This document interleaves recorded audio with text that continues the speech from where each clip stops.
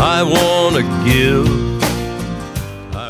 This is Carl Zinsmeister with Sweet Charity, a series of stories about how private giving solves public problems, adapted from the Almanac of American Philanthropy.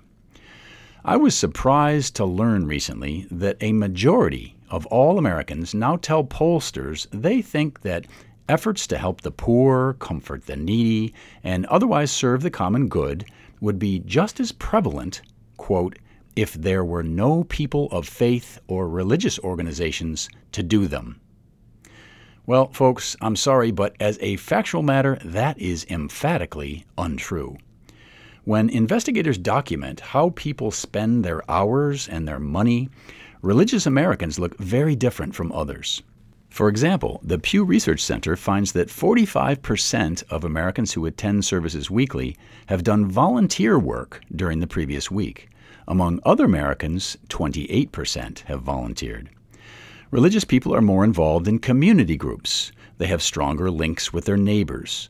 Among individuals who worship weekly, 47% gather with extended family at least once a month. For the rest of our population, it's 30%. Of all the associational activity that takes place in the U.S., almost half is church-related. Just as a practical matter, theologian Tim Keller notes, quote, secularism is not good for society. Secularism makes people very fragmented. They might talk about community, but they aren't sacrificing their own personal goals for community, as religion requires you to do. More than any other influence, religious practice links us in webs of mutual knowledge, responsibility, and support. 7 out of 10 weekly church attenders consider work to help the needy an essential part of their faith. Most of them put their money and time where their mouth is.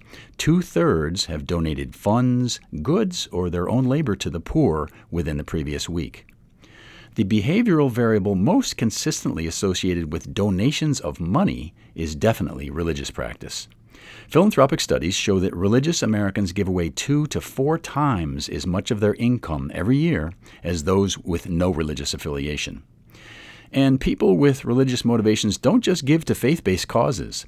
They are also much likelier to give to secular causes than the non-religious. And the average secular gift by a church attender is 20% bigger. There are many branches of social healing where people of faith dominate. For instance, religious Americans adopt children at 2.5 times the overall national rate, and they host foster kids 3 years longer than other families on average. The bulk of volunteers mentoring prisoners and their families are Christians. Local church congregations provide most of the day-to-day help that resettles refugees in the U.S. Fully 58% of the beds in emergency shelters in major cities are maintained by faith-based providers, who also deliver many of the addiction, healthcare, education, and job services that the homeless need in order to become self-supporting. Religious hospitals care for 1 out of every 5 U.S. hospital patients. 3.8 million children, many of them poor inner-city residents, are educated every year in religious schools in the U.S. These students experience less violence and bullying, exhibit better citizenship skills, and produce average SAT scores 141 points higher than public school students. Local congregations provide 130,000 alcohol recovery programs all across the U.S. Local congregations provide 120,000 programs that assist the unemployed. Local congregations provide 26,000 programs to help people living with HIV/AIDS. That's 1 ministry for every 46 people infected with the virus. Churches recruit a large portion of the volunteers needed to operate organizations like Habitat for Humanity, Meals on Wheels, America's thousands of food pantries and feeding programs, Big Brothers Big Sisters, and other volunteer-dependent charities. Now, given all this evidence linking religious practice with generosity and wholesome behavior, recent patterns of religious decline are worrisome.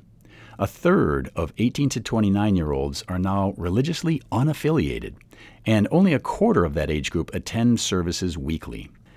If that doesn't change, the private philanthropic actions that improve America in so many ways will sag badly in the future.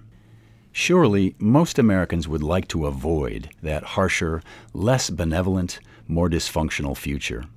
If we hope to head that off, a good place to start this holiday would be to show respect for the many societal contributions of religious believers. For Sweet Charity, this has been Carl Zinsmeister. And for more insight from the Almanac of American Philanthropy, find the book at Amazon.